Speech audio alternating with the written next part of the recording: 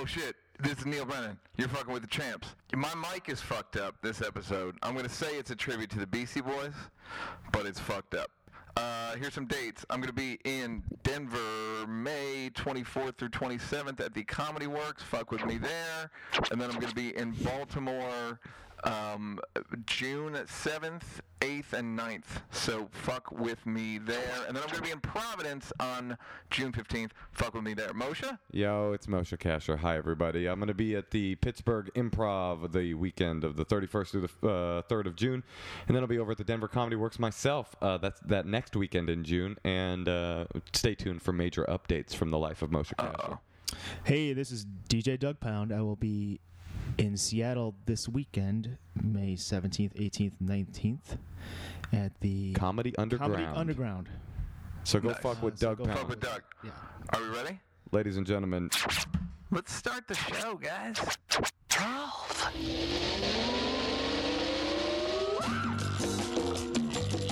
Now you're fucking with the champs. 7, 8, 9, 10, 11, 12.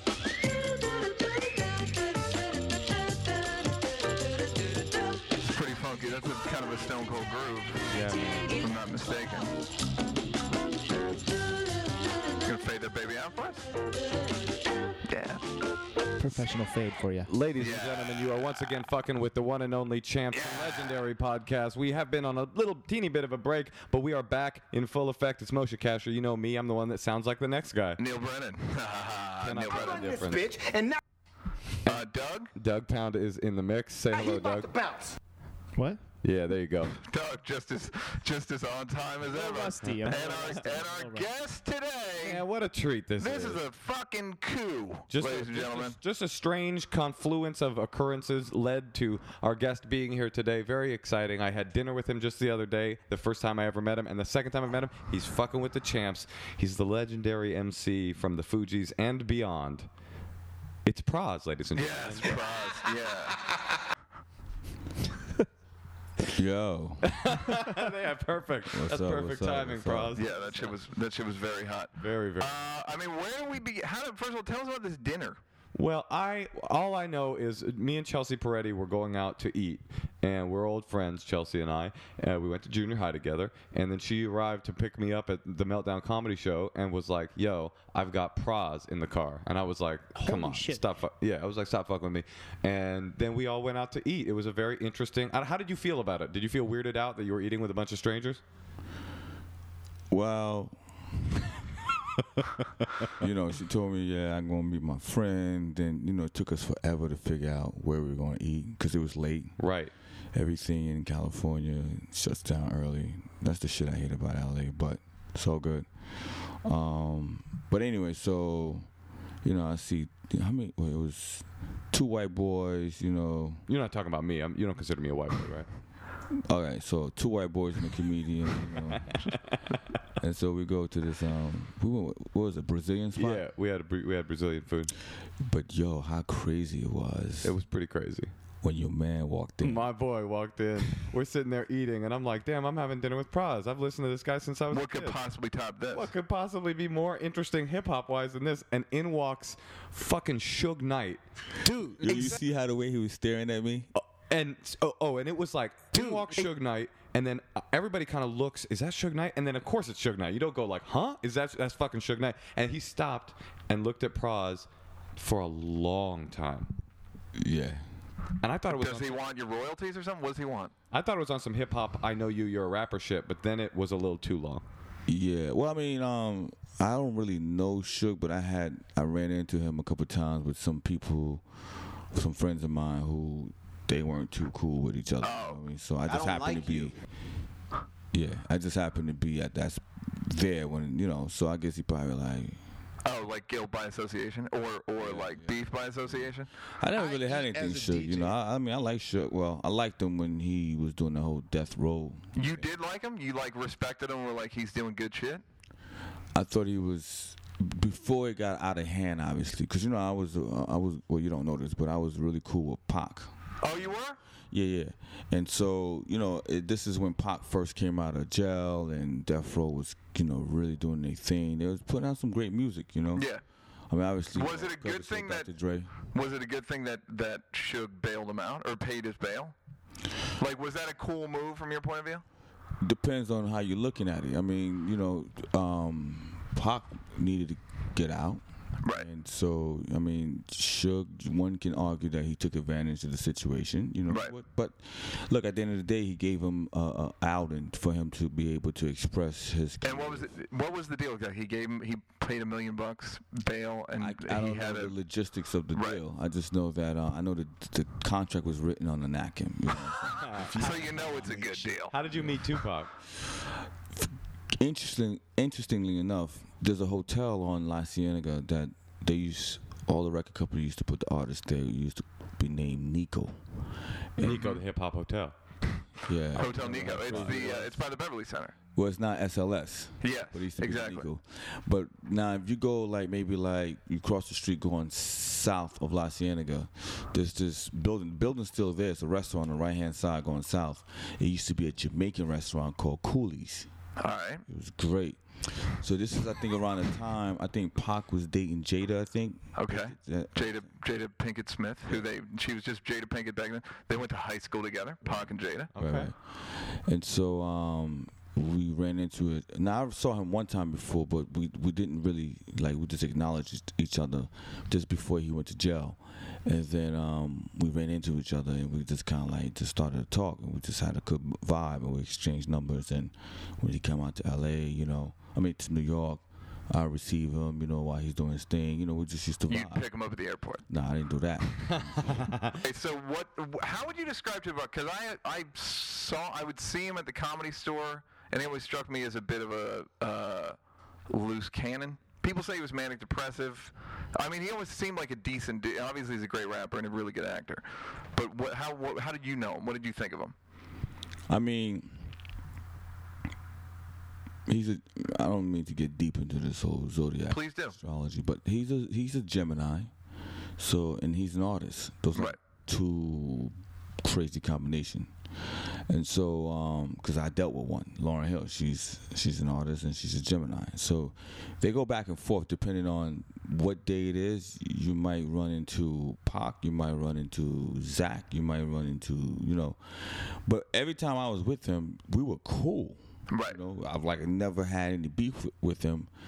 But he put a record out on me, not on me, but on my group, because the situation that happened, the first scenario that happened in New York City, the people that were involved, I knew those people, so I guess he thought I was involved. When he got popped at the recording, Studio, yeah. Oh, yeah. Then that was a time in hip hop when beef was just jumping off for no reason. I mean, you wouldn't hardly have to do anything. And people were like, Fugees and Pac? Right. What the hell where's that coming from? Because on his record, he's like, yeah, the Fugees stuff. Does he name you guys? He named the Fugees.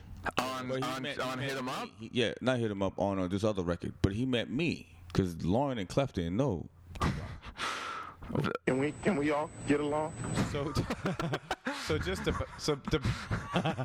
back up hip hop wise, because I feel like we jumped straight into the deep end of the pool. Can you tell us how you got started in hip hop and what was your kind of impetus to get started, and take us through your early years in Brooklyn? Basically, I was born in Brooklyn, grew up in New Jersey, and so hip hop was I guess born in front of me, so I was from the school where the sneakers, the Adidas, you either wore Adidas or Pumas. We used to iron our shoelaces the way you tied it. The Lees, you iron your pants, the Gazelle. So I'm from that school. The first record I ever heard was the Run DMC Sucker MC record. I remember the first time hearing the first rap record on the radio. So, I fell in love. Now, I grew up in the church, though. So, Got it. Every Sunday I'm in church singing in the choir. But my love is hip-hop. Right. So, and then I went to church with Wyclef. We grew up together. He was in a different church, but we grew up together. And so he was 3 years older than me. So I couldn't go out when I was in grade school because my parents wouldn't allow me.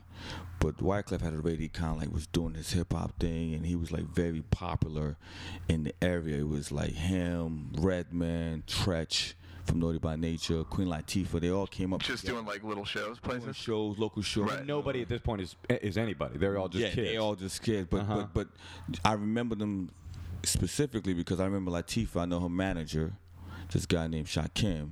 He used to ride around in this whack-ass BMW with these 3 naked girls on the side. Oh, that is fucking whack. And he's managing Queen Latifah. That is like whack. powerful woman. That's whack even if you don't manage Queen Latifah. Yeah, that's funny. But I remember Redman. I remember Tretch. Tretch was from a town called East Orange. So anyway, Was Tretch a dangerous dude for real?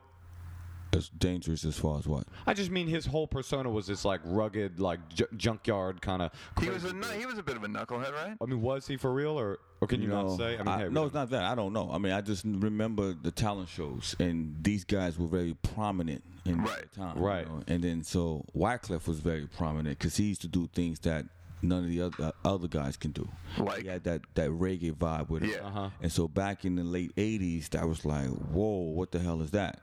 And so anyway, he started a group, and so I couldn't be a part of that, obviously, because I was too young. So when I got into high school, make a long story short, I started. So you would see them when you were in grade school?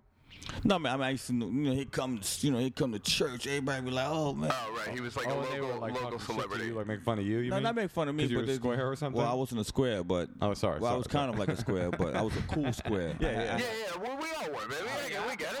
Yeah. Stay cool, square. Yeah. And so anyway, but I knew about the group because he'll play me the music. They go to the studio, we hear the demo. So anyway, when I got What was the name of the group? it was called Exact Change.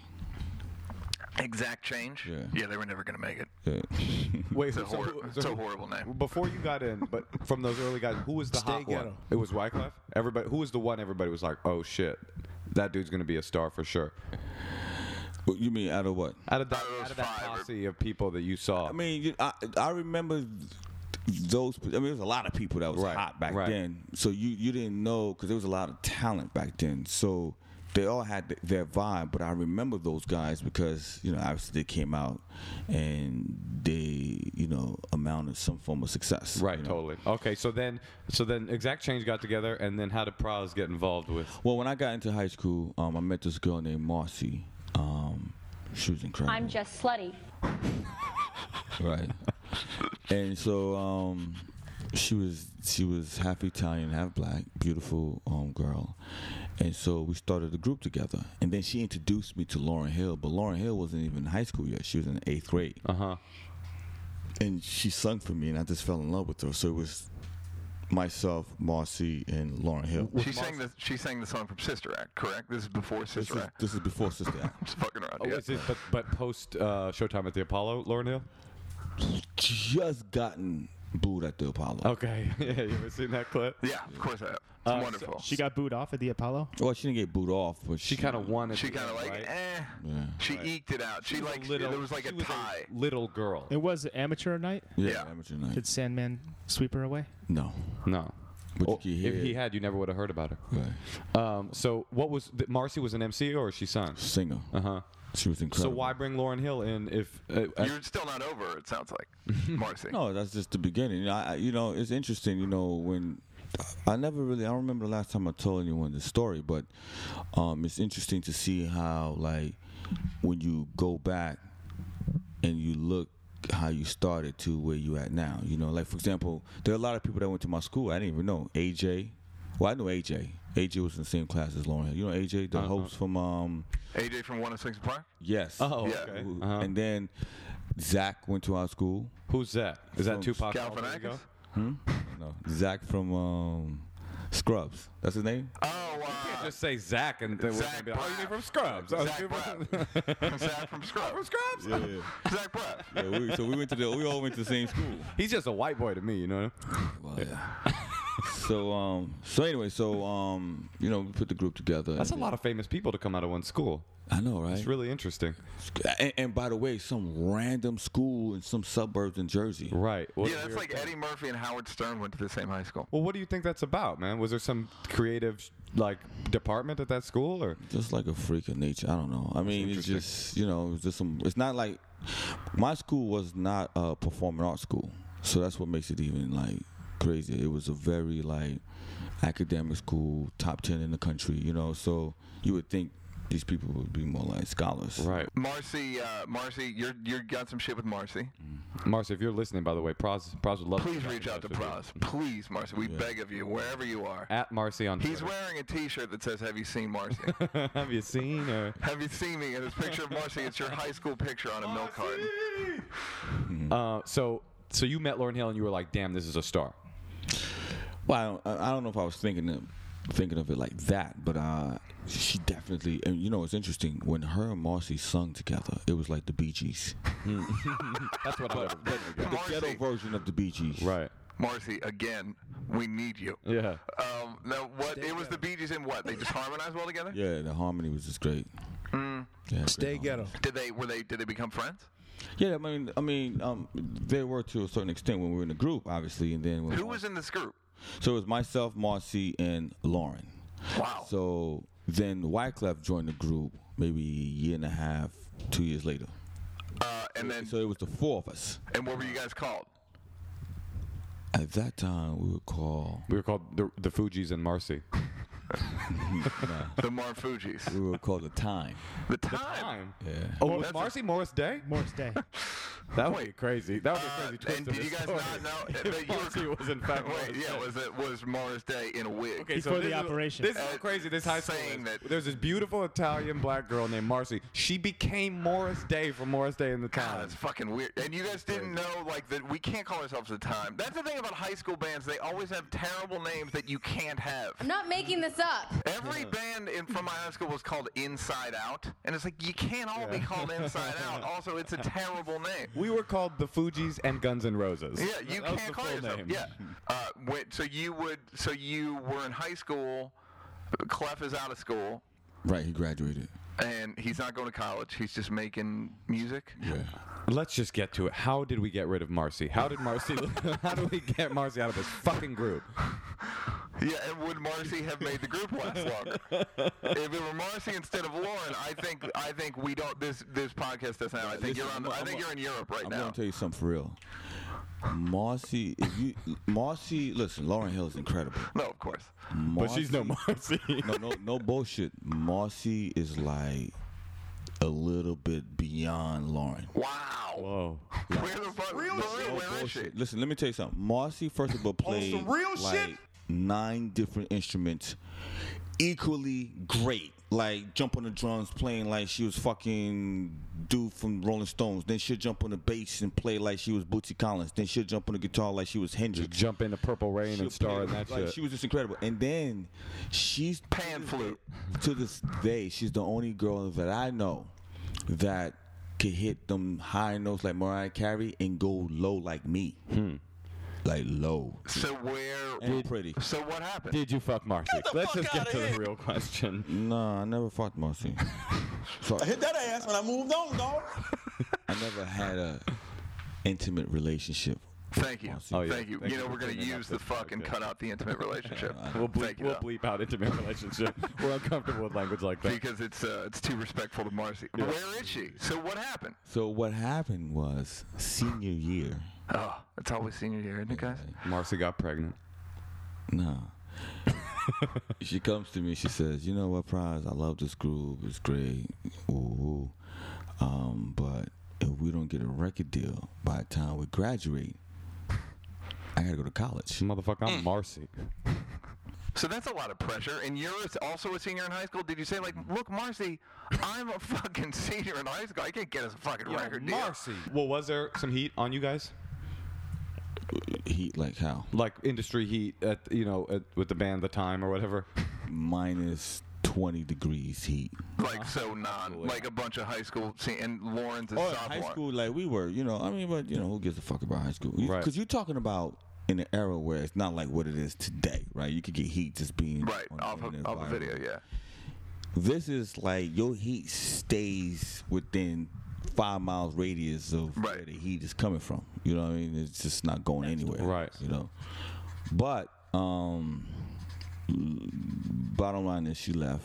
We didn't get a deal before she graduated. Wait, so she left. So Marcy left. And did you guys have doubts about yourself as a group when she left? Were you like, should we keep doing this or not? No, not really.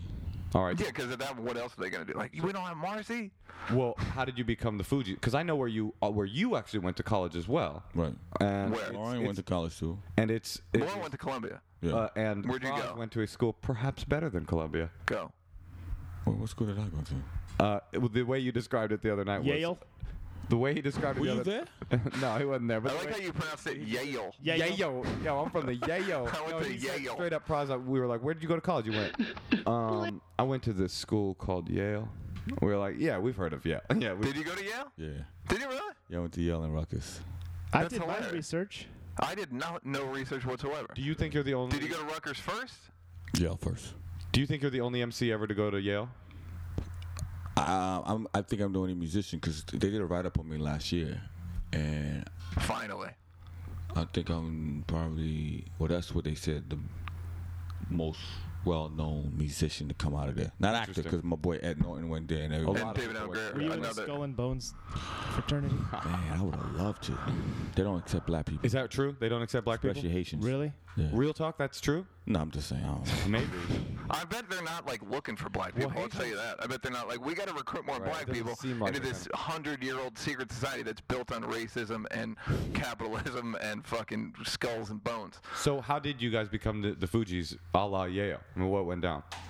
Well, we were the Fugees. The name came about. You remember how we came up with the name? No, I mean, how did you guys form? Yeah, from the time to going to college to becoming Well, what happened the is beginnings of the Fugees. We it's a long story, but make a long story short, I got introduced to someone who, there was a girl in the school, in my classroom actually, who, you know, she was really into me. And so, but I wasn't into her. But she found it in her heart. She knew what I was trying to do. So she introduced me to her dad. Her dad happens to be the writer, producer, founder, creator of Kool and the Gang, Wow. Whoa. right? So What's his name? Khalees Bayon. All right. Cool in the Gang, who just opened for Van Halen. Right. Yeah, I'm So he oh, wrote, That's he about- wrote all their records, Celebration. wow. Oh, he's Joanna, very rich. Yeah. He wrote all of that. So, Yeah. so Khalees, she introduced me to Khalees, and she had a boyfriend. So she introduced me to her brother. I mean, her father. And then, so I told him what I was trying to do. He just instantly took a liking to me for Right. whatever reason. I can see it. You got a lot of charisma. We like you. Look, everybody likes you, Pras. Yeah. Okay. So interestingly enough, I ran into him again maybe like 6 months later at the supermarket. Of course. He remembered me. And he's like, "What are you doing? You gonna come up?" You know. So anyway, so I go see him. You know, and then he signed us to the production deal. And then You, me, Wyclef, Lauryn, and Marcy. the hologram of Marcy. Marcy's hologram. And then he introduced us.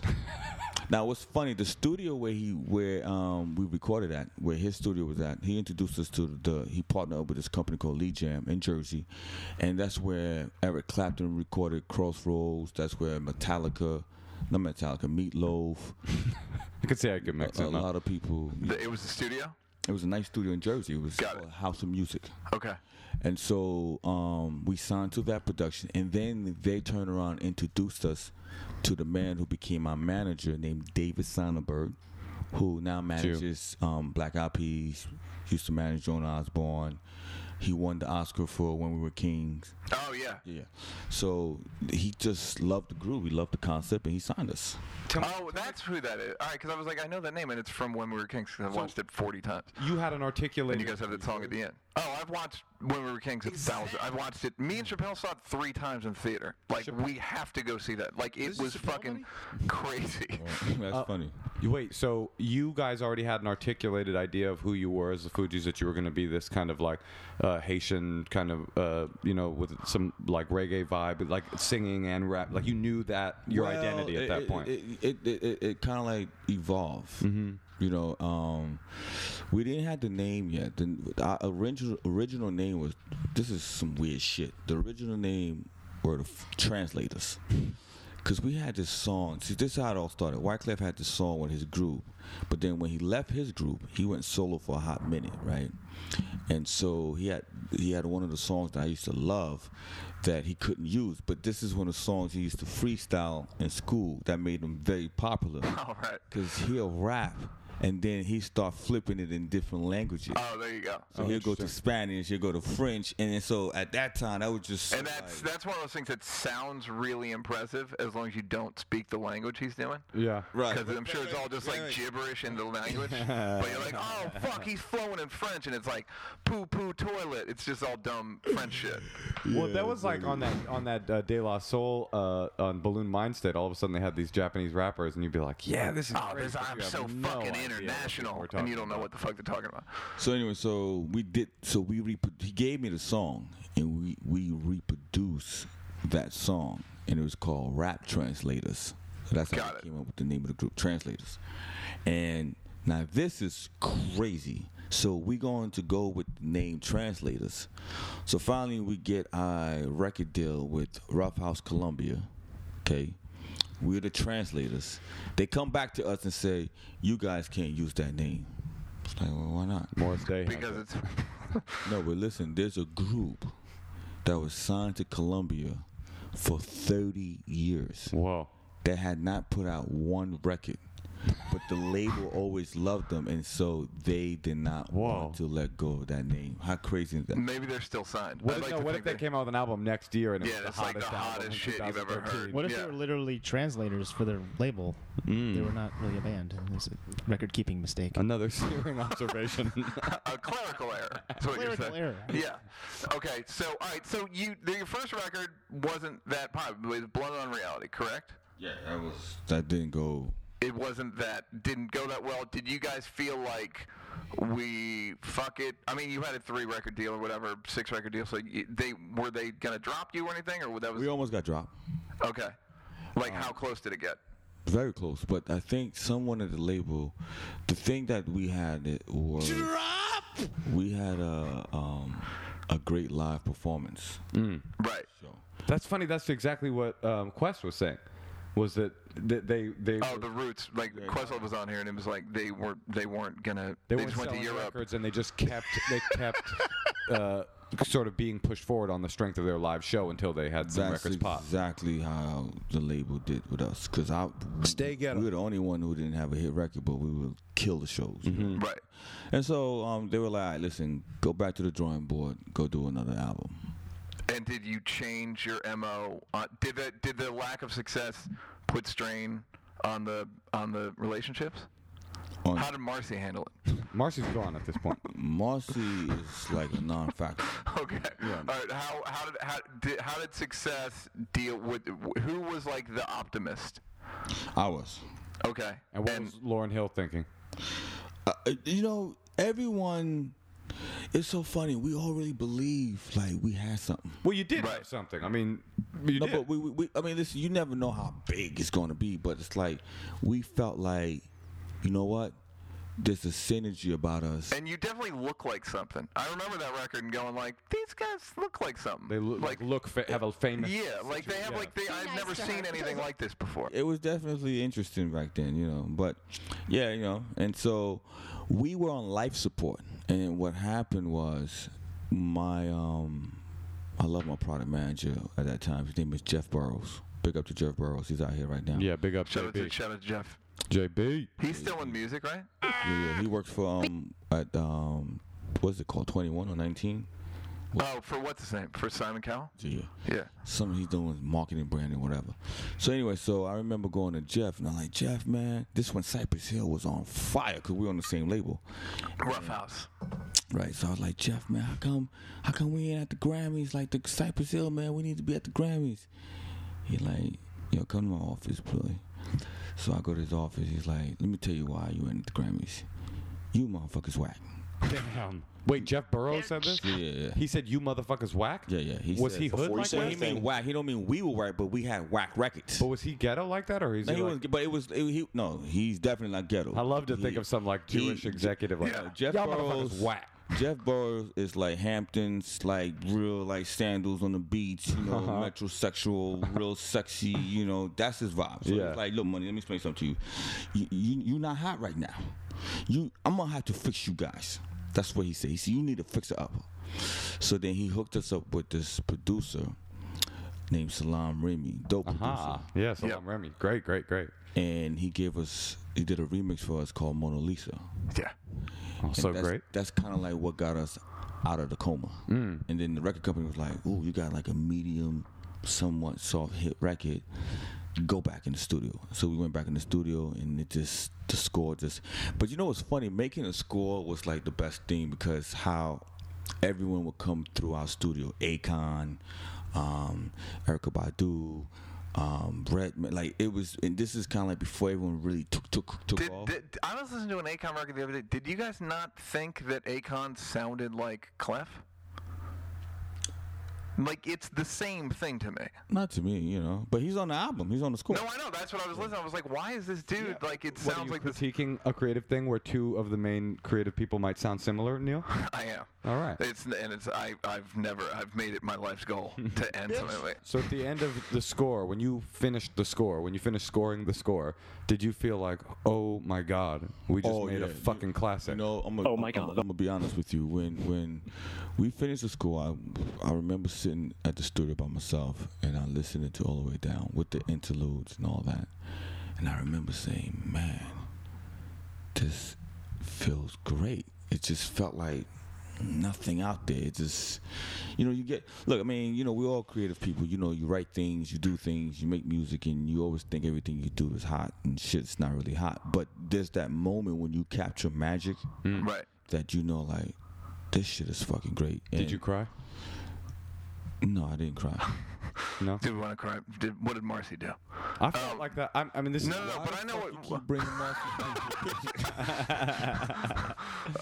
I'll stop when you stop. All right. So, what? But well, that's the thing is When you did said you- you when did think everything's whack, and then you think everything you do is great, but you kind of know this might not be great. But when you do something that's that hot, you kind of know, like, oh, you feel like invincible. You just feel like, oh, we can't fucking lose. A form of immortality. It was more like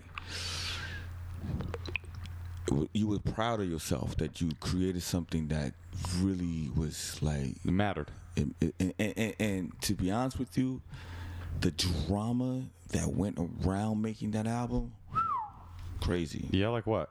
Good stories? Just like people showing up to the studio, pulling out guns on me, you know. How come? My road manager brother thought I was sleeping with his girlfriend because she said, "Yeah, that's why Pras." Meanwhile, it was just, you know, childish bullshit. But you know, anyway, so you had all these different dramas. You had Lauryn Hill leaving the group, coming back, leaving the group, crying. Was she already a little bit on the Zodiac tip? side? Yeah, the Zodiac, No, it's the not- Gemini it's not tip. the Zodiac, you know, at that time, which we were not clear on. When I say we, I'm talking about like the immediate people within the Fugees circle. We weren't really that clear on Wyclef and Lauryn Hill intimate relationship. Right. So I mean, you kind of like It's just one of those things where you can smell it a little bit. You can feel it. Yeah. You're like, why is she fucking tripping? Right. Oh, you were like, this can't just be about this album. There's something else happening. Yeah, you know, you could, you know, so yeah. But there aren't any songs on the record about the two of them, are there? That's all the next record.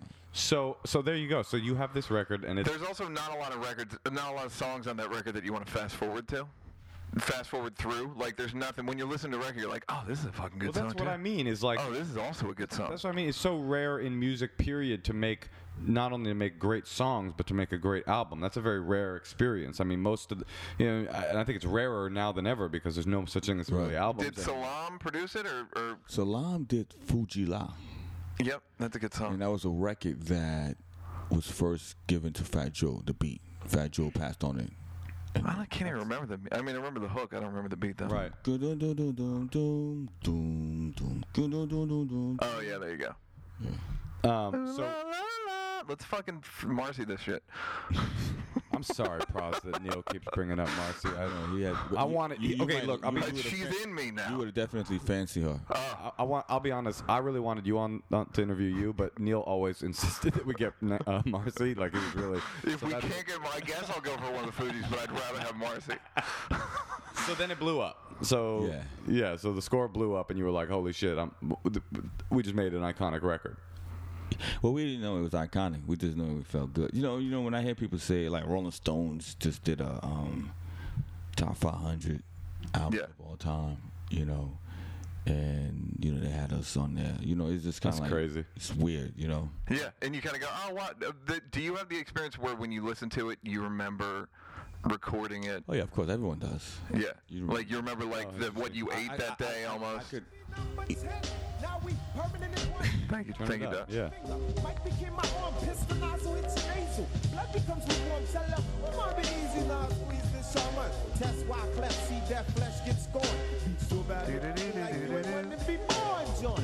Tell your friends stay that hell like my lord. Chicken George became dead George, stealing chicken from my farm.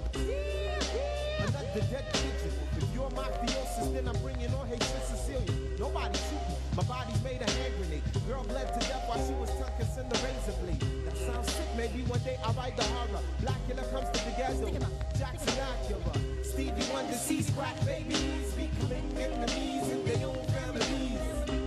I'ma get them coming over way soon done. Gun by my side just in case I got the rum. A boy on the side of Babylon trying to front like you're down with Mount Zion. Yeah. Ooh la la la, it's the way that we rock. Had to wait for the hook. What do you remember about it? I remember being in Jamaica shooting the video. I remember being in the studio recording it. Hot summer day. It was like July 2nd, right before 4th of July. I remember when Lauryn Hill first came up with that hook. Just like she had 100 hooks before that, and they were all great hooks. Mm-hmm. For that beat. That beat. And it's like after like 12 hours packing our bags, getting ready to go home, try the next day, and she just hummed that, and everyone froze like, "Yo, what the fuck? I mean, what the fuck? What the fuck was that shit?" Yeah, you know. And it was like, that's that shit. Well, you know what else is great about that is that a lot of people's first single has the name of their group in hip hop, like Slim Shady. Really? What's my motherfucking name?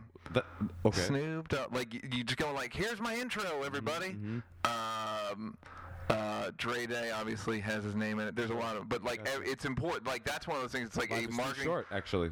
A marketing thing you don't even think about, and then you have it, and then it's like, oh fuck, that works, and it's a great hook. Right. But the thing about you guys always was it was a level of musicality also. Right, And right. It wasn't just that you guys were all really good MCs. It was also that there was this sort of beautiful melodic musicality about the music, which was, I think, in some ways unique. Right. Remember, because we came, you know, you have the Haitian experience, the church background. It was a jumble. It was a lot of, gumbo. It was a lot of different, and Lauryn Hill. So was it fun? That's the question. That's the question. It's like, was it fun being in the Fugees in 1995, 96, 97? Yeah, it was, listen, I mean, the experience was both fun and erotic. Erotic. No, erotic? Yeah, it was. Erotic? Yeah. Sexual?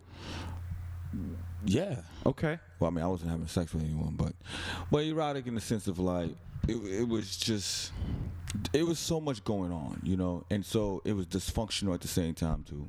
Right. But look, I wouldn't change anything. When you say erotic, what do you mean? Just that charged atmosphere of a band making it?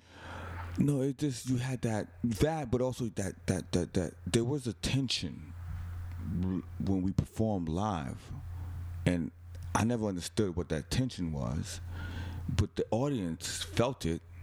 They didn't know what the fuck they was feeling. Oh, there was some sort of ecstatic experience happening within the performative element. Yeah, but it made sense why, But that's interesting. Do you think that it was between Clef and Lauryn and you're sort of observing it? Or if I could throw an idea in, is it because of how strongly identified you guys were with Haiti and with like the islands, and like there's a kind of performative ecstatic experience within that culture too, like dancing and musical performance becomes heightened. That, but also the fact that, like I said, at that time Wyclef and Lauryn, they were sharing some. They were doing it. Intimacy, and so when they were porking. Right. So when, but the thing is, when Clef and Lauryn would not be on speaking terms, right? Yeah. So you would see her lean more towards me on the stage. Huh. That's what I mean. Like, you became this thing of like, I might fuck this other dude. I swear to God, because I would notice that where it's like, hey, That's not I what got you're saying, is it? Did this. you lean on you- No, but symbolically, Yes. you know, That's what he's saying. That's she what- wouldn't do that because I wasn't Right. interested in her anyway. But Right. it could have went there. You know what I mean? Right. Look at Fleetwood Mac, right? Sure. Right. Or ABBA. You know. Yeah. So, but the thing what was interesting is that there was tension with her and I on the stage. Right. But it only stayed on the stage because I always saw Lauryn as a sister because Right. the way she was introduced to me when I met her mom and her father and her brother. Right. So I never really saw her in such, even though I thought she was incredibly She's great looking. great looking, sexy, and she had this energy about her that you just want to fall in love with. But it was just, it's crazy anyway. Yeah, no, but I agree with it because I saw you guys at Chappelle's block party, and that was the thing of like, that's the only time I saw you. I saw her solo, and I saw you guys at that, and it was like Where'd you see him, Neil? at Chappelle Block Party thank you. in Brooklyn. But that was the thing of like, oh yeah, Chappelle Show. this guy that Lauryn could just to make him jealous, not because like you're a rooster in the hen house. So, I mean, is that where the cracks started to form in the group? I think. Listen, man. Success does funny things to people, right? So it's kind of like, all of a sudden you go from being number 10 to number 1. We used to be number 10. Used to be. Now you're coming in at 1. Yeah, you're number 1. You selling millions of records. We all around the world. And are you believing your own hype at this point? Are you like thinking, I'm the shit, I'll always be the shit? Or are you nervous and like, what if this all falls apart? You're not, everyone has different experiences. I think with us, it weren't so much that we thought we were the shit. We always knew that we were the shit, but it was like we never dwell upon it. Now it's like, okay, we made it. So now, I got Michael Jackson calling me, and it's like you have all these different elements coming, rushing at you like a Mack truck. And so you're trying to figure out what's going to be the next move. Right. You see, when you in that whirlpool, you don't realize you know it's a storm, but you don't understand the severity of the storm until the storm is over. Yeah. And you look back, you're like, oh shit, everything got destroyed here. Like, Yeah, oh shit, I forgot to call Michael Jackson back. SAME. No, yeah, you're absolutely right. And when was were you worried about, did you have any insecurities in terms of, did Clef write a lot of songs? we all wrote them. Okay, so you all wrote, it was basically a equal partnership. Yeah, on the Fugees, yes. And then, so you were like, there must have been kind of, if I had to be one person, I'd almost want to be you in that group, just because you don't have to worry about you don't have weird relationships with, did you get along with Clef for the most part?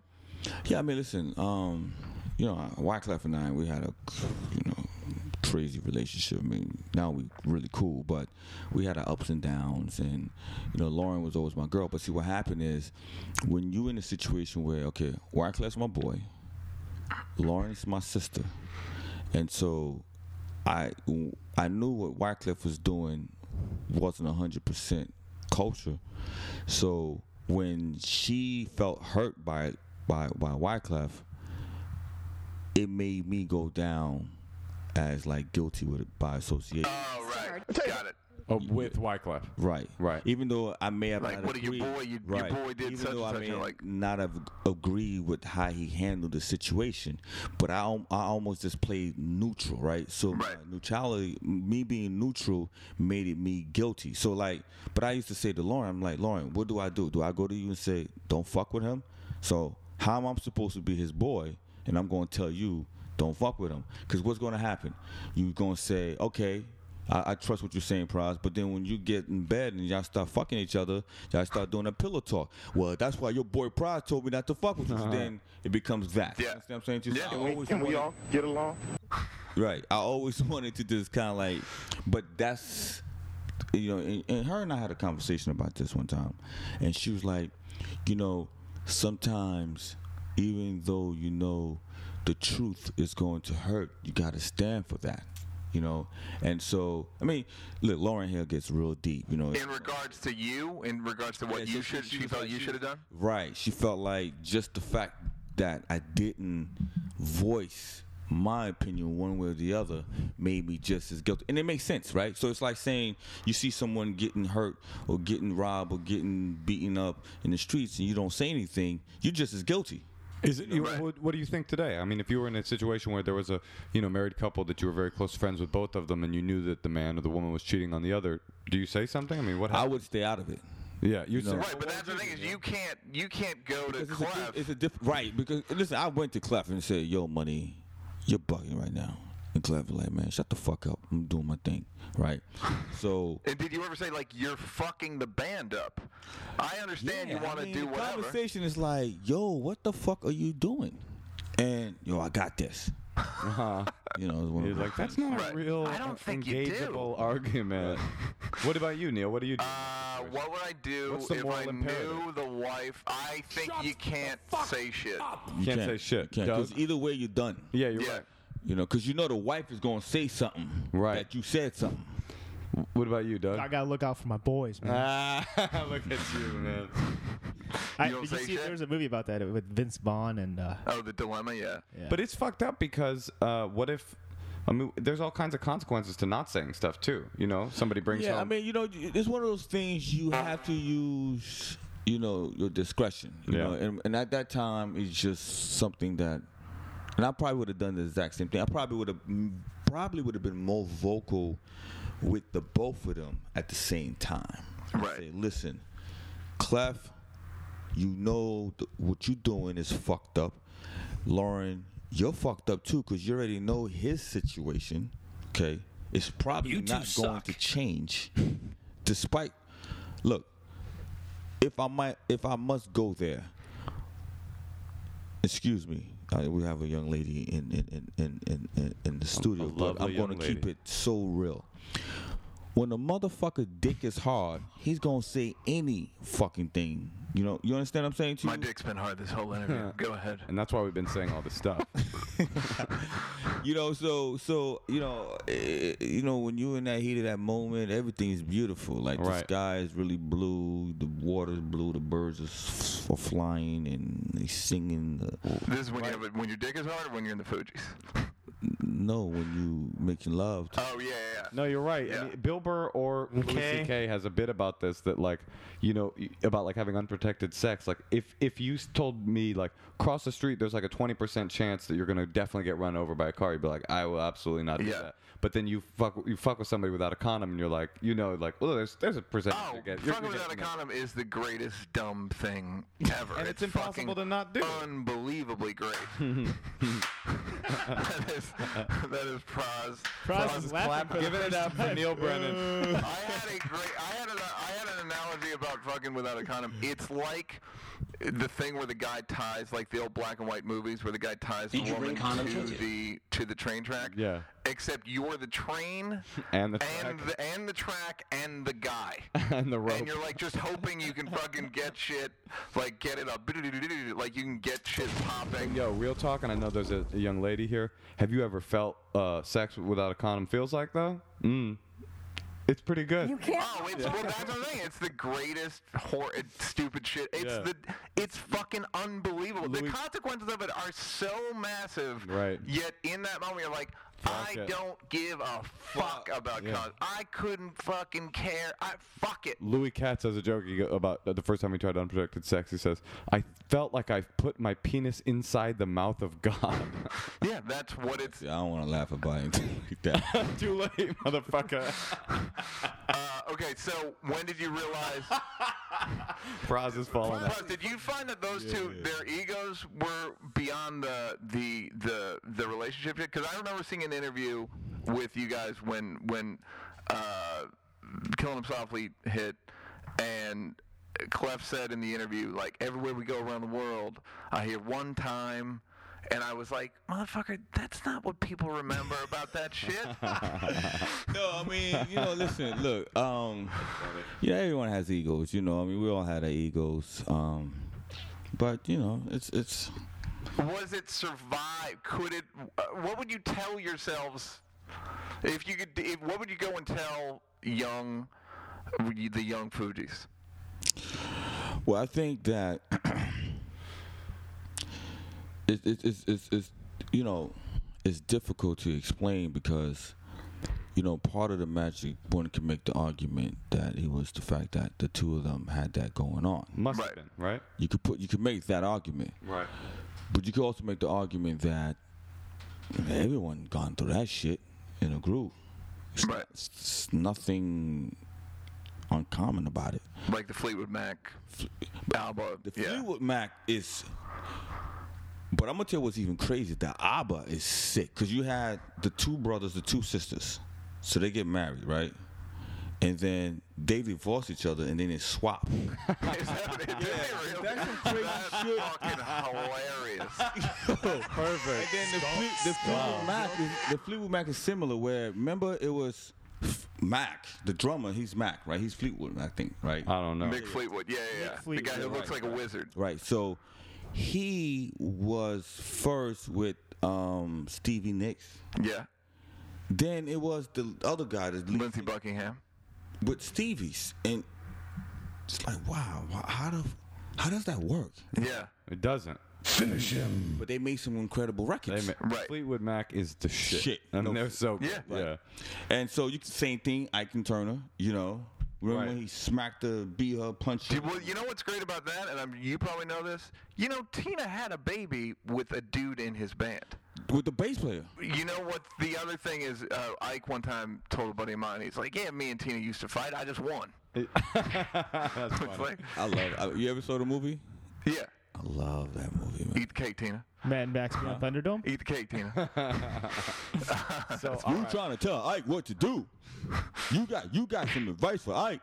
All right. So then, when did you realize, all right, this shit ain't gonna work? I mean, listen, it was just Gradual. yeah, you kind of like knew. Like we know people ain't showing up for shit. No, not that. That's one thing I have to say. Everyone really loved what they did. That's cool. They worked. They weren't on anything about, well, I'm not showing up. I mean, yeah, Lauren was late. That's all these divas, 3 hours. Oh, something about 3 hours. Because I just heard the other day that Christina is like 3 hours late or 2 hours late every time she goes on The Voice. There's something about these girls in this 2-3 hour thing. I don't know. Is it? Yeah. I don't know. Anyway, somebody was telling me a story about Tobey Maguire being late to set. Look, when he got real famous. Oh, wait, was it you? No, not me. I know what you're talking about. 'Cause I Oh, think I maybe read it was the So Tobey Maguire was showing up late, like 3 hours late when he got real hot from Spider-Man or whatever, and he would just show up 3 hours, 4 hours late, and finally just thought he was the shit, and finally the director said, "Hey." When he got to set 4 hours late, he said, "Look around. You see all these people, all the crew holding their boom mics and not shit." the director. Who was it? George Clooney. Oh, that's right. Yeah. Right, George Clooney. We must have heard this story together. And he goes, This is very might have been that dude Yaron. Right. And he goes, "You see all these people around you?" And he's like, "Yeah." And he's like, "They all have families." And he's like, "Yeah." And they're like, "And they don't see them anymore because you're always fucking late." Yeah. And he never was late again. Right. Yeah. That was the Sometimes you just have to check people. Yeah. Yeah. I mean, but some people are uncheckable. Some people are they just be like, well, guess what?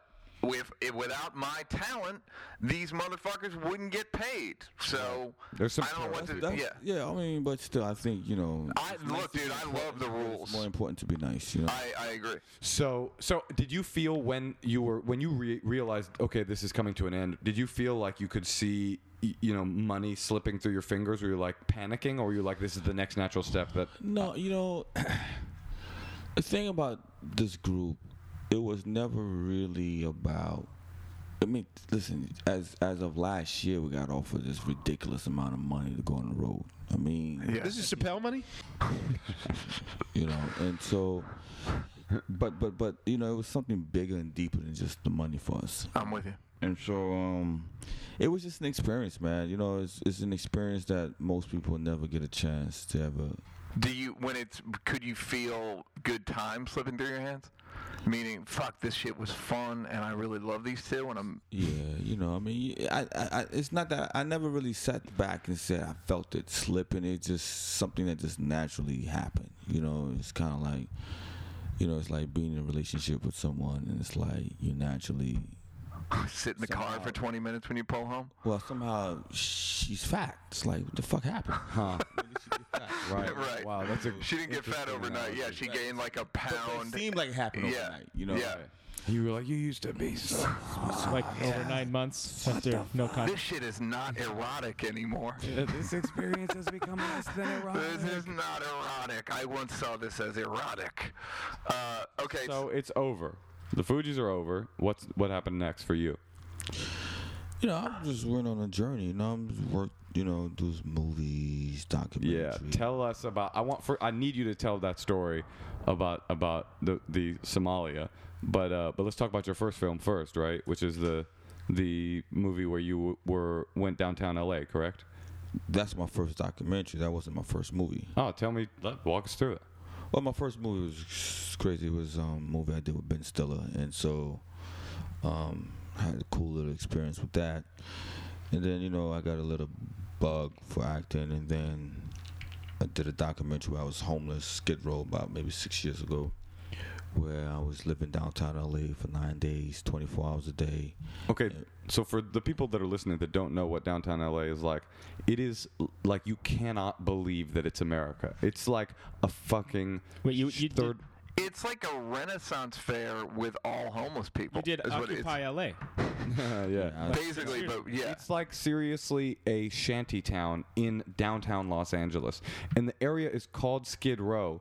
It's so fucked up that I thought, oh, it's called Skid Row on the map of LA. And I thought, oh, it must be that the word Skid Row gets its name from this region in LA. Not true. It's from Seattle or something. Yeah.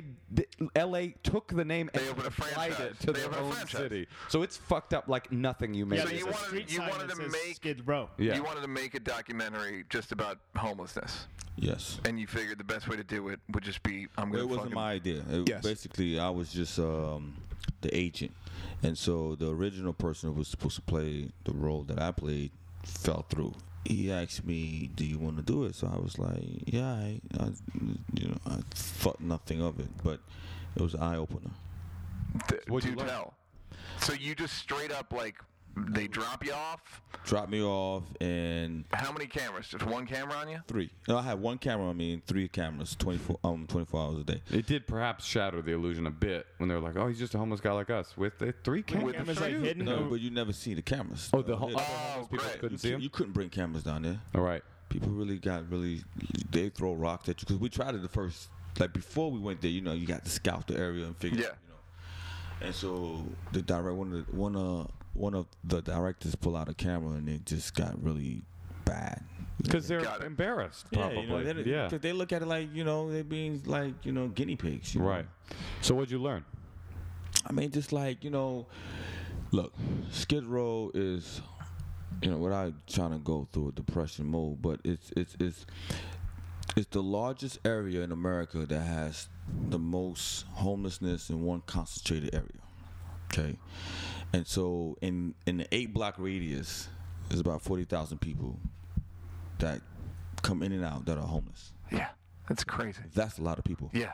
In California, used to be the 8th largest economy in the world. Probably now it's like maybe because of the economy, it's probably 19, 18. But still, Yes.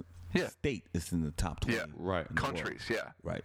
And so, and to have the highest homelessness rate in the country doesn't even make any sense. Oh, it's like a literal physicalization of hypocrisy, of the hypocrisy of capitalism. You drive there and you go, oh, it's literally right here to look at. Yeah. But what's interesting, what I found very interesting was that I used to think that everyone who's homeless, or most people who are homeless, are probably like sick, lazy, mentally ill, drug addicts. And that's far, far opposite of that. Is it a choice or they? Well, I mean, there's something called chronic homelessness, right? That means people who absolutely need some form of government assistance, whether because mentally or they hook on drugs. They only make up about 23 to 26% of the population of people that are homeless. That means the other 74, 75 population are regular folks like you and I who just homeless. And they can't get out of it. It's not that they can't get out of it. It's just that the reality is, the average American, I forgot what the number is. It's like 2 out of 3 Americans are one paycheck away from being homeless. Now that's before. Yeah. That I don't even know what the numbers are right now. You know, and so what you come to find out is, you know, there are a lot of people who are homeless. You don't even know they're homeless, and they're right within your circle. Right. Because it's an embarrassing thing. It's not sexy to be homeless. Some people just go there trying to figure out their situation, but they still function in the society. They work. So you have families that live down in Skid Row with permanent tents. They have a 9-to-5 job. Their children go to school. They just can't afford to get a home. Right. And then they'll eventually move out of being homeless, depending on their situation. Right. And so you did? Where'd you shower? I didn't shower for 10 days because I had a camera on me. So, but they'll shower. People will shower. How do we get right? But what did you stink? Yeah. Did you have deodorant? No. So it was just where did you eat? I would eat wherever. I mean, I was panhandling, so the money I made every day, I go and. So you'd panhandle, and now when you always hear about panhandle, like, you know, people at panhandle make like $10 an hour. What were you pulling down as a panhandler? Well, the most I made in one day was like maybe like $40-something in like 5-6 hours. So that's And why would you stop? Just because it was like... No, because I've reached my goal. You got to remember something. I'm doing a documentary, right? So my idea is just make enough, because they only gave me $9, $1 a day, right? So my whole objective was basically I'm going to make enough so I can eat for that day. Right. Carry on for the day. I'm not trying to like hustle or anything like that, but my hustle was panhandling. I didn't want to do the pallets, collecting pallets. I didn't want to rent out my tent. I didn't want to do prostitution, you know. Cause people rent out their tent? Yeah, it's like renting out an apartment. And I had a tent. See, here's what happened. The day before I go into Skid Row, right? So they were like, okay, look, we're going to give you a tent, a bag, bring whatever you want, put it in your book bag. So I bought some books. I bought like The Republic of Plato. I bought like, I forget what other books I bought so I could read, you know. And so I wasn't allowed any phones or anything like that. So, and they gave me $9. So they're like, you could buy a tent. So I go to we go to, I think Kmart. I saw a tent, so I bought the tent, like not realizing that the average tent, the tent that I bought out there, because where I was at, I was in an area they call like the transitional part of Skid Row, where you can set up your tent from 6 p.m. to 6 a.m., but then you got to pack all your things, belongings, and go drop it somewhere and just roam around the street, right? Because we were in front of the stores. Jesus. My tent, when I actually put up my tent, they're like, my tent was the penthouse tent, because it was like an 8-man. 3 feet. Because everyone else's tent was just like one little I'm in the store. This is before You'd be like, motherfucker, I was in the Fugees. Of course I got a nice tent, man. being a 2-man tent. My tent actually can hold about 6 people in it, right? Comfortably, like you can sleep in it. So people wanted to rent my tent. Sleep in the thing with you for money. Well, in the daytime, you can rent a tent. So they pay you like $5, and I was like, I don't want people. I don't want people all up in my tent. All up in my tent, my big ass tent. Big ass shit. My books is in there. I got 3 books. I got The Republic of Plato and other books to read. When you panhandled, did you just sit on the street like where you were, or did you go? I was smart enough to know. I used my ingenuity. I was like, I'm gonna go to a hot spot. So Wi-Fi hotspot. Hotspot, meaning cars coming in and out. Traffic. Like an on-ramp kind of thing? Yeah, like off of Figaro? Yeah, exactly. Right there. You know exactly what I'm talking about. I gave a guy change there the other day. Was it Pras from the Fugees? It's a white guy. But I'm going to tell you something. This is deep. All jokes aside. There is a science to being homeless. And it's a true survival of the fittest. What's interesting about panhandling is that I didn't realize this. The first day I made like $40-something, right? The second day I spent 8 hours and only made like $11. And the reason was, for one reason, when it rains, people are less friendly. Because it's like they don't want to roll down the window. Yeah. They're just trying to get to their destination, So you got to kind of like time it. You got to understand, okay, now this day I'm going to go where there's foot action, You see, like, because that's downtown financial district. So I should have went where people are coming in and out their offices and going to lunch. When it was rainy? On the rainy? Yeah. Right? So when it was sunny, it was the best thing because people, they're happy, they're friendly, you smile at them, they'll be more out to give you $1, give you some change, It's deep, man. No, that's really deep. Did you that's make really a sign? Weird. It's weird. Did you make a sign with cardboard on it? With Ooh, la, la, any la, kind of little spare some message? change. I didn't do that. I didn't do that. Speaking of which, somebody did recognize you, correct? Yeah. Oh, did they TMZ you? No, somebody came up to Pras and was like, "I'll do it." And be like, hey, Did you see it? No, but Yaron, my buddy Yaron was talking about it the other day. Right. He goes, Y'all rolling? He goes, "Hey, are you Pras from the Fugees?" Yeah. What'd you say? I said, "Who's that?" No bullshit. That's what I said. He's like, Did you regret most of your interactions with homeless people? That's a good question. Before that, were you like, man, I played these motherfuckers dirty? I wasn't an asshole, but I never really kind of paid attention to them. Now I do. I'm very conscious about it. Like if someone asks me for something, I'm sorry, bro, I don't have any change on me, and they love that because you acknowledging them. See, the biggest mistake people make, they don't acknowledge. Even if you don't have it or you don't want to give it to them, you acknowledge them, and so that's better than nothing. Yeah. Like, oh man, I'm sorry, I don't have it right now, brother. Take care. I hate that one dude in your social circle who's like the aggressive to homeless person. Maybe get the fuck away. No, I don't have any fucking change. Oh yeah, I don't think I've ever done it. But no, not you. I'm saying there's always someone in a social circle that's like gonna make it an issue with every homeless person. It's like, please don't bring your weird conflicts about labor into this. Yeah, I find myself, my reasoning for why not is never, it's always like, I didn't like how he approached me. Yeah. I was minding he scared me. So, and it's like, yeah, but he's still fucking homeless and you still have money. So, all right, and so that was it. What is that? Did they make that into a movie? Did it get released? Yeah, it's on Netflix right now. It's on Netflix right now. What's it called? Skid Row. Oh, okay. I'm watching the fuck out of that. Watch it tonight. B, tell us about this Somalia thing. Hold on. So now you got a film that you are in production or involved with making about Somalia, and you told me the greatest story ever about, and I want to hear it again. These people need to hear it. No, I mean, I just went out to Somalia to do a documentary. Listen how casual he is about it too. I just went to when he went out to Somalia. The worst place in the world. Like it's Long Island or something. So what was the idea? Your idea was I'll go to Somalia. I'm going to interview some pirates from their point of view, And so my director and I, we go out there and, we got kidnapped. Like you do. Yeah. So did you schedule an appointment for a kidnapping with the pirates? How did this happen? It's a long story, but tell that shit. We met some people out in Ethiopia who were going to put us in touch with the pirates, which was pure bullshit. Looking back, right? What you got that I ain't got, baby? So, oh yeah, I'll take you to some pirates. Oh, you got money? Oh, I'll take you to some pirates. Yeah. So we went out there, and what they were representing wasn't actually factual. So. Right. You went through the Ethiopian border and changed some money, right?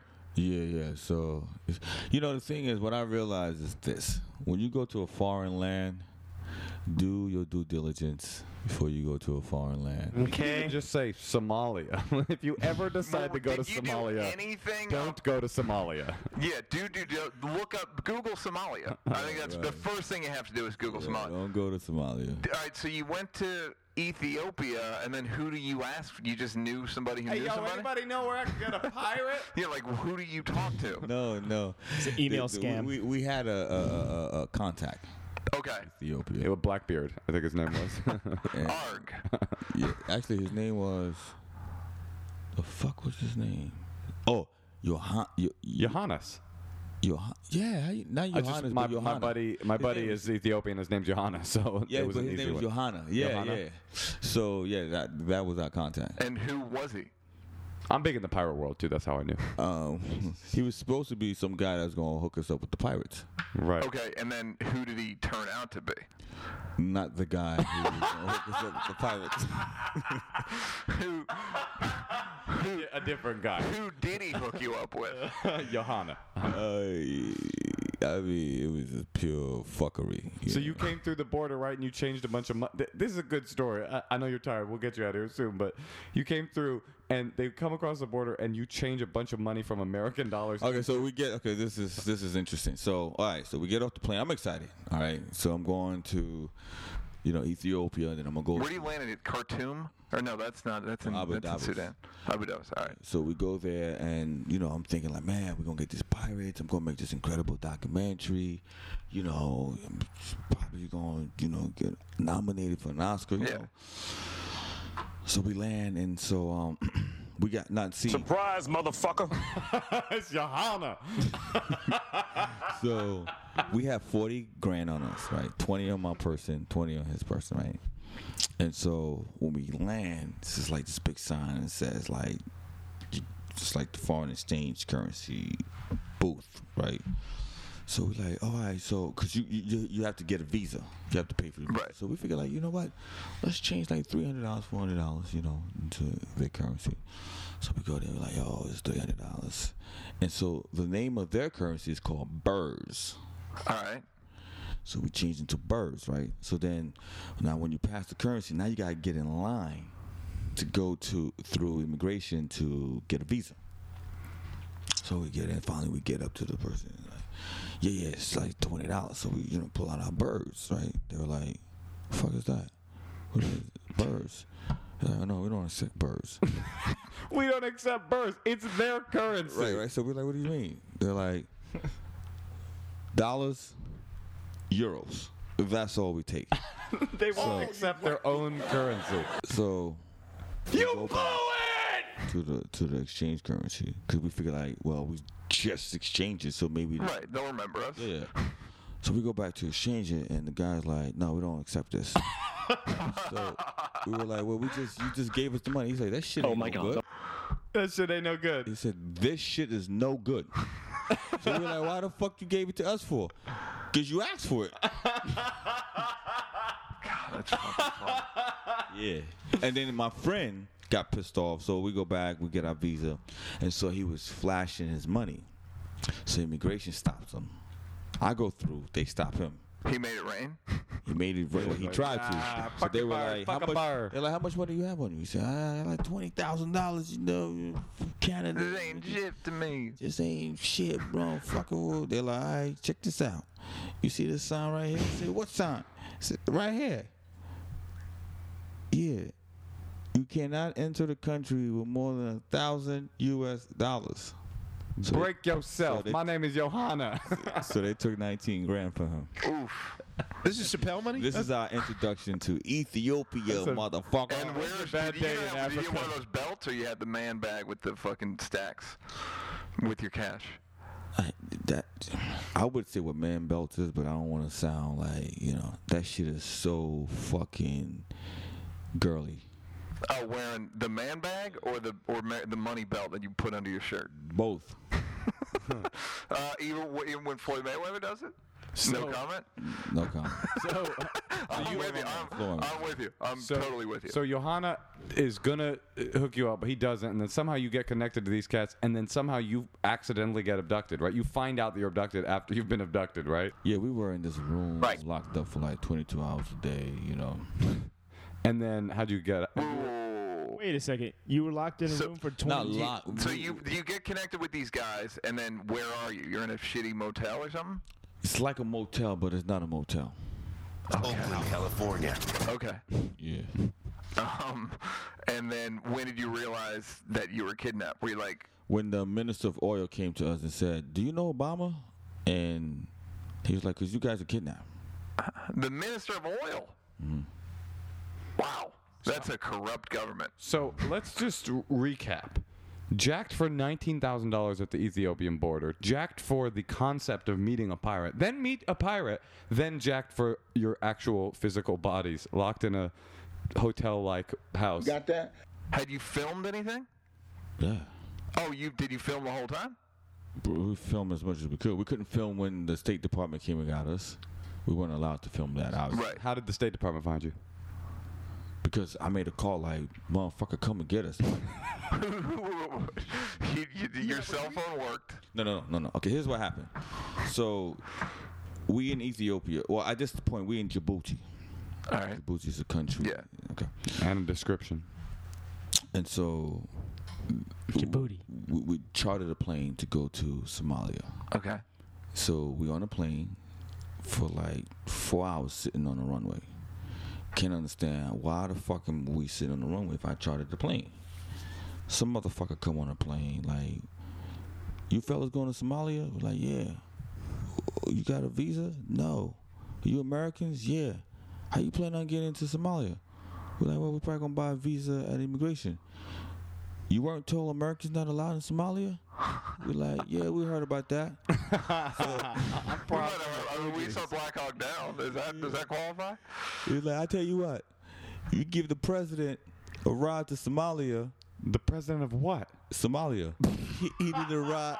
He was in Djibouti? No, he was in the lobby.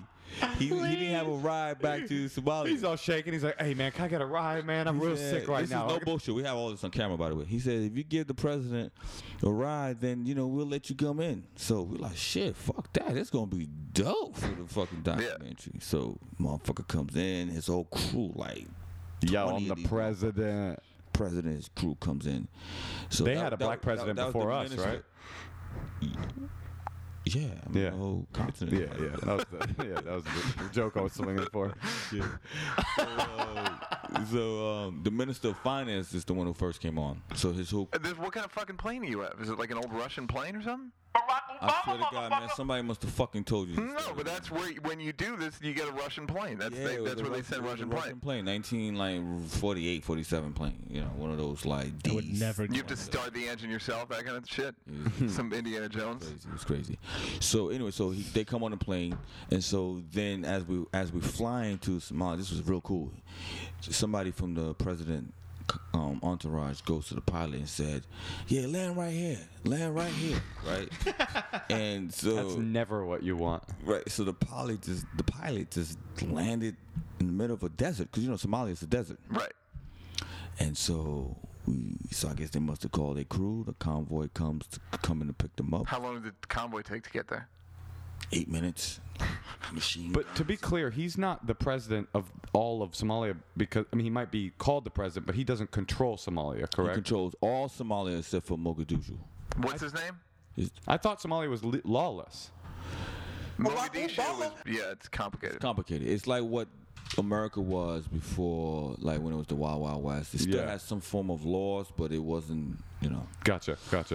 So anyway, then what was cool though, when when we get off the plane and it's like we're in the middle of fucking nowhere, and he's like, and you can see like the convoys coming like from a distance. It looked like the movie, like you see the dust and you see the guy with a machine guns just sitting on top of the truck, whatever.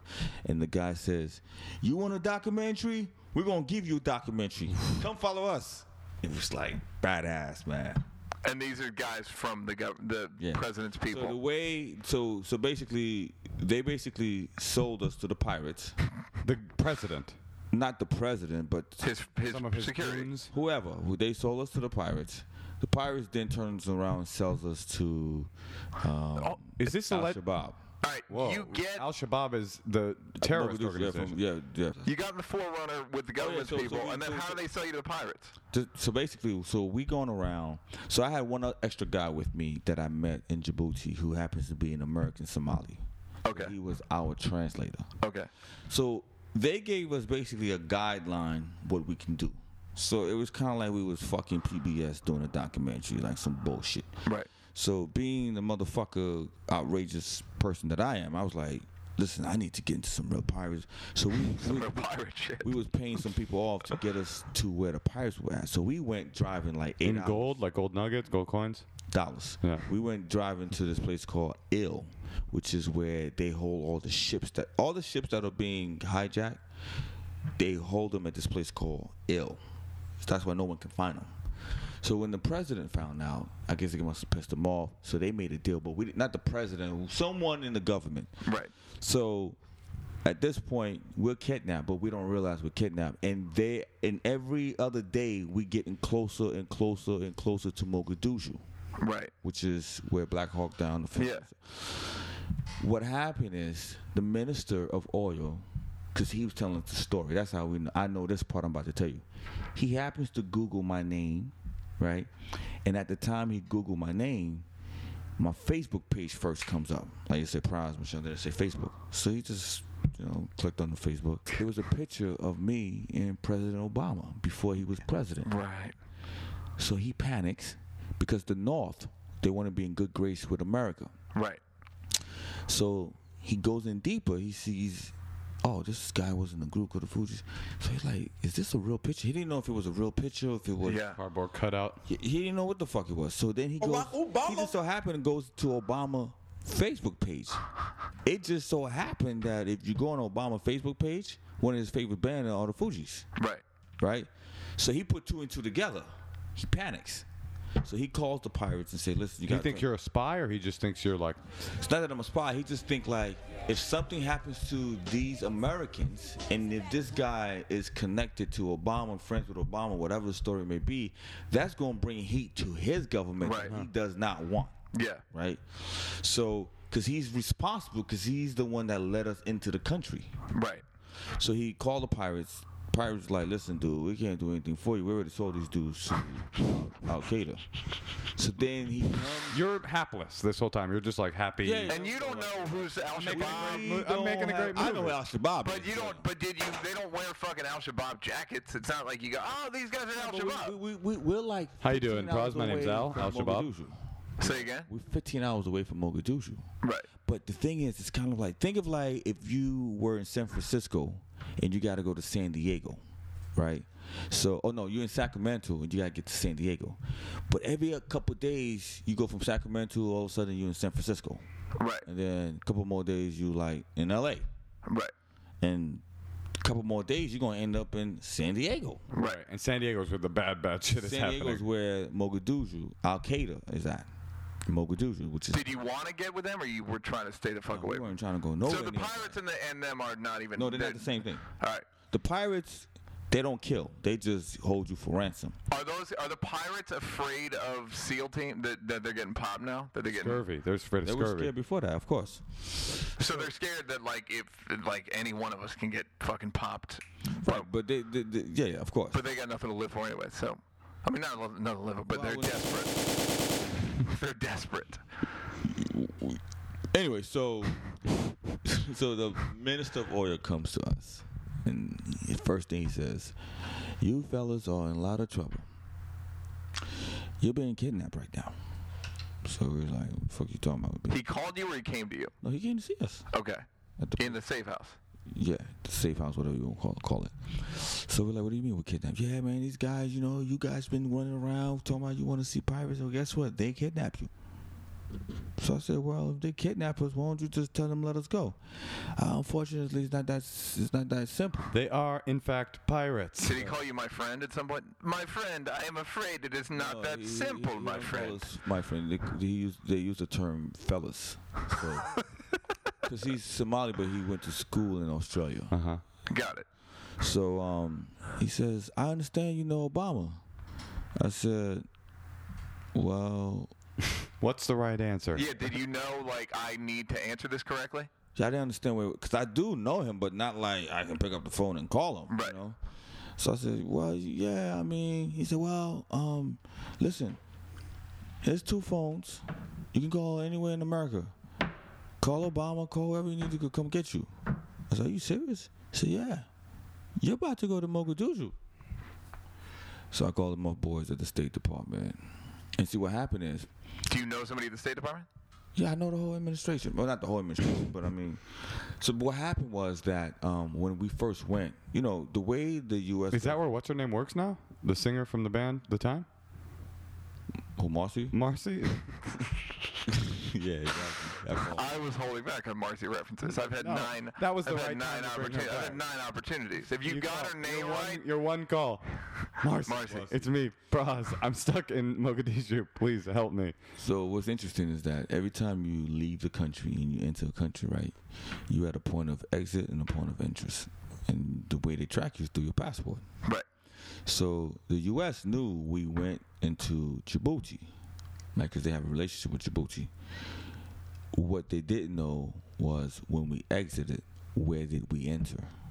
Got So it. for about 3 weeks, Because you landed in the desert. right, I was off the radar. Right, with no visa. Nothing stamped, nothing. Not by visa. Just the passport, when they slide or whatever they do, it goes back to the database that says X is. These motherfuckers are here. Yeah. So when I called my friend at the State Department, I was like, "Yo, Jason."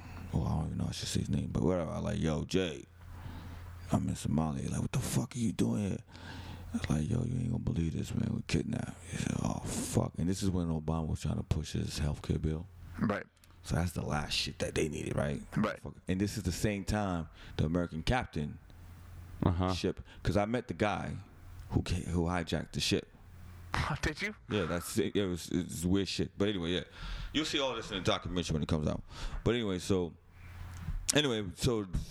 By the way, no one that's listening to this story will not want to watch this. This sounds fucking fascinating. This sounds like Locked Up Abroad.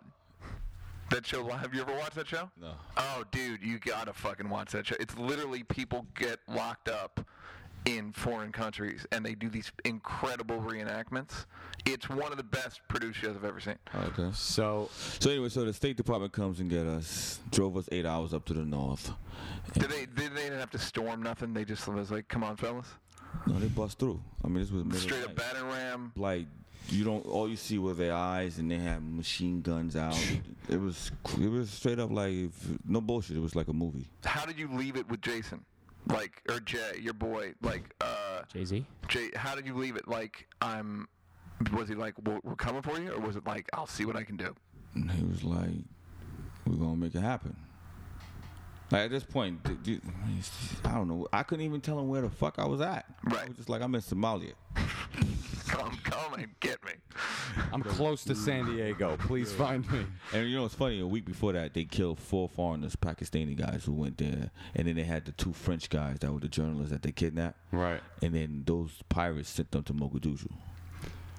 And then, so how long after you hung up with Jay did they bust through the door? I would say like 48 hours later. Correct. So you don't know what the fuck is going on. My director thought I was trying to set him up. He was so paranoid. Like, it got to that point. It was so crazy because I wanted a story. He was fucking one of the pirates, right? And she would lean on you for support. Do you see how your life is a circle? Marcy!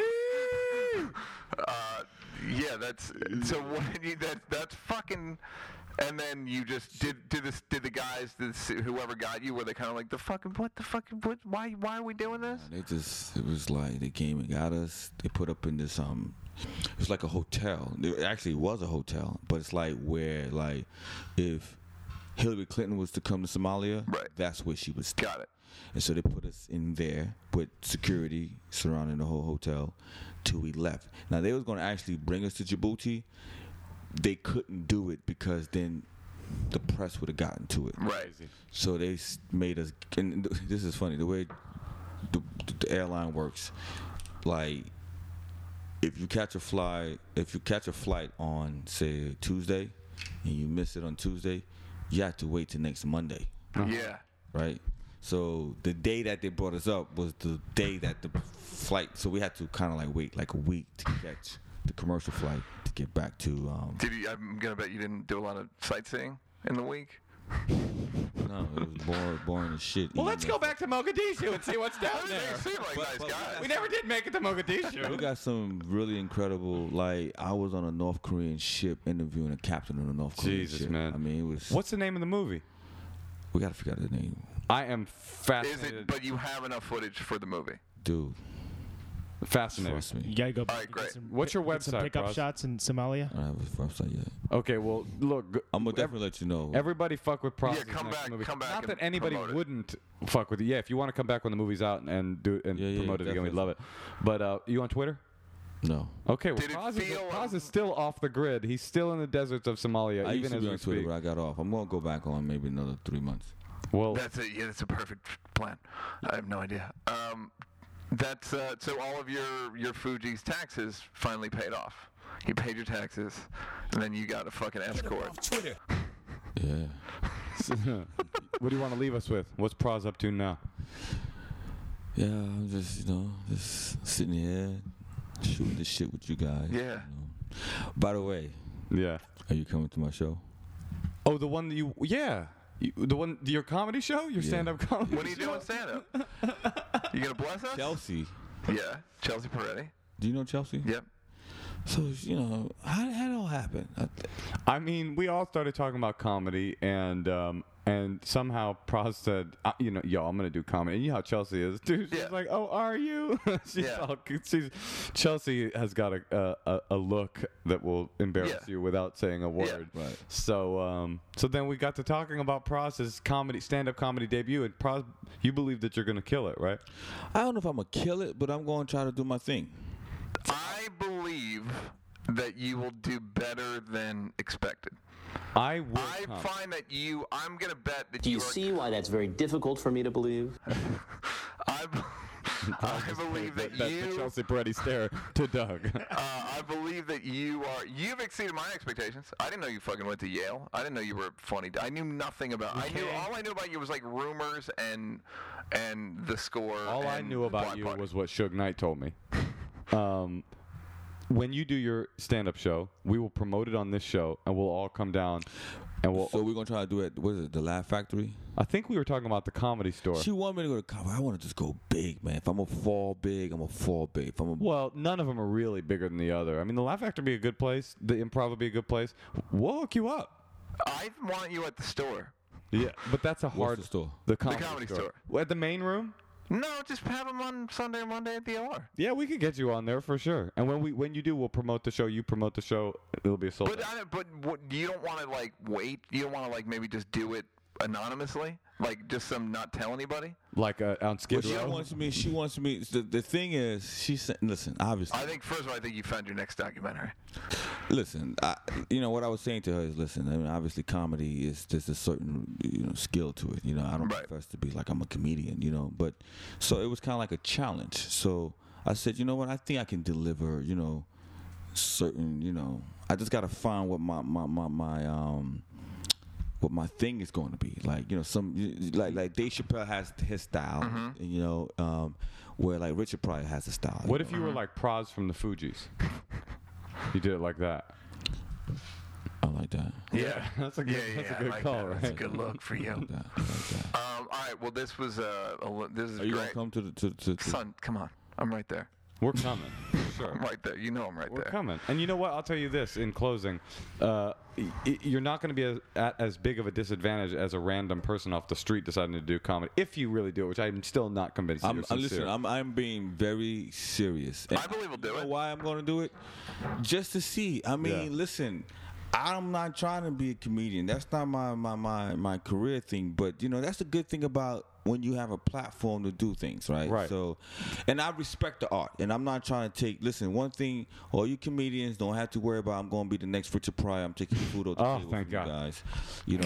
And if The I relief do, is palpable in the room right now. But you've never done it, and you're just gonna try it. never done it in my whole entire life. Cold. But what I'm saying is, into the Laugh Factory, cold. And she told me No open mics, and I'm going to be honorable in the sense of I'm not going to call any of my friends and get them to write anything for me. I'm going to do it straight myself, write all my shit. So what I was saying was I think it'd be at a greater advantage than a random person off the street because you got performance experience and you're a funny dude. But also I was struck at dinner. And I said this to, I don't know if it was you, Neil. I was like, it's crazy after talking to you. I was like, that people who are who get famous for a thing have a kind of energy that it's almost like, erotic? It's almost erotic. No, yeah, I was like, Pras is like he's got this energy about him. Like, I'm not surprised that's a famous MC because you got this kind of big, even though you're a laid back dude, you got this big kind of famous dude energy about you. You get used to people looking at you. Maybe that's what it is.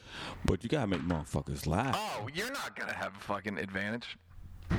Ladies and gentlemen, why don't you find out? We'll find out when Pras is ready to do stand-up. But I'm going to do it. I think I'm shooting for June. So June, you heard it here first. It's a Cramps exclusive. We've had a lot. June's a great month for comedy. June is the best month for comedy. Jesus Christ, this has been such a great conversation, Pras. Thank you for coming in, man. Thank you. Drop some shit, Doug. 12.